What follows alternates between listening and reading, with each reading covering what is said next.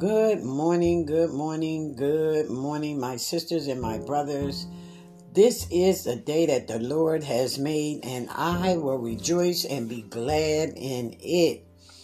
It's your girl, Sister Linda Hunter, back to share another encouraging word of God to start your day. Amen. Amen. Now, I know some of y'all have already started your day earlier this morning, but for those who are just starting their day, this is for you. So, our word for today is coming from Hebrews chapter 7, starting at verse 25. And our words for today are help for weakness. And it says, therefore, he is able once and forever to save those who come to God through him. He lives forever to intercede with God on their behalf. Amen. And the meditation thought for the scripture today is this. Jesus is praying for you. This very minute, he is asking the Father to show you his goodness. He is asking the Father to apply his redemption over your sin. He is asking for God's will to prevail over all the things that concern you. He is even praying things you can't understand or imagine. They are too precious and mysterious for the human intellect. And he promises to continue this supernatural intercession forever. Amen. I don't know about you, but when I consider Christ's meditation on my behalf, it gives me renewed energy to add my own prayers. Amen. If Jesus himself is praying for us, then surely this is what we should be about as well. Amen.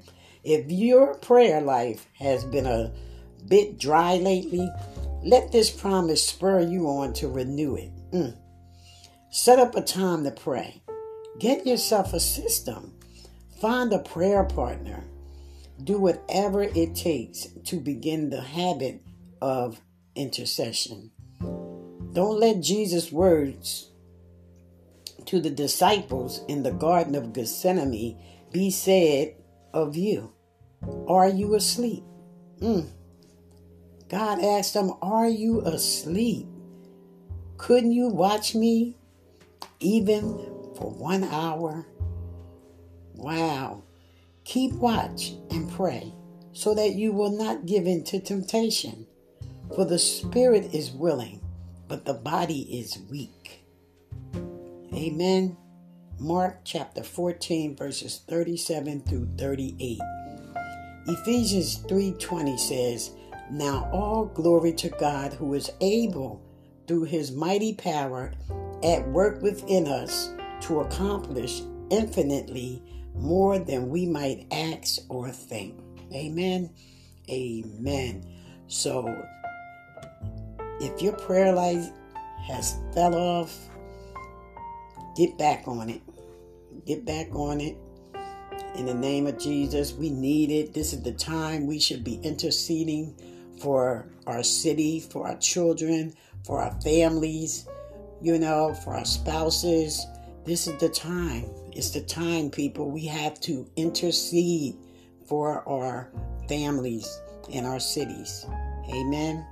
Amen. So have a blessed day in the Lord on purpose. And remember, a faith worth having is a faith worth sharing. So share the word.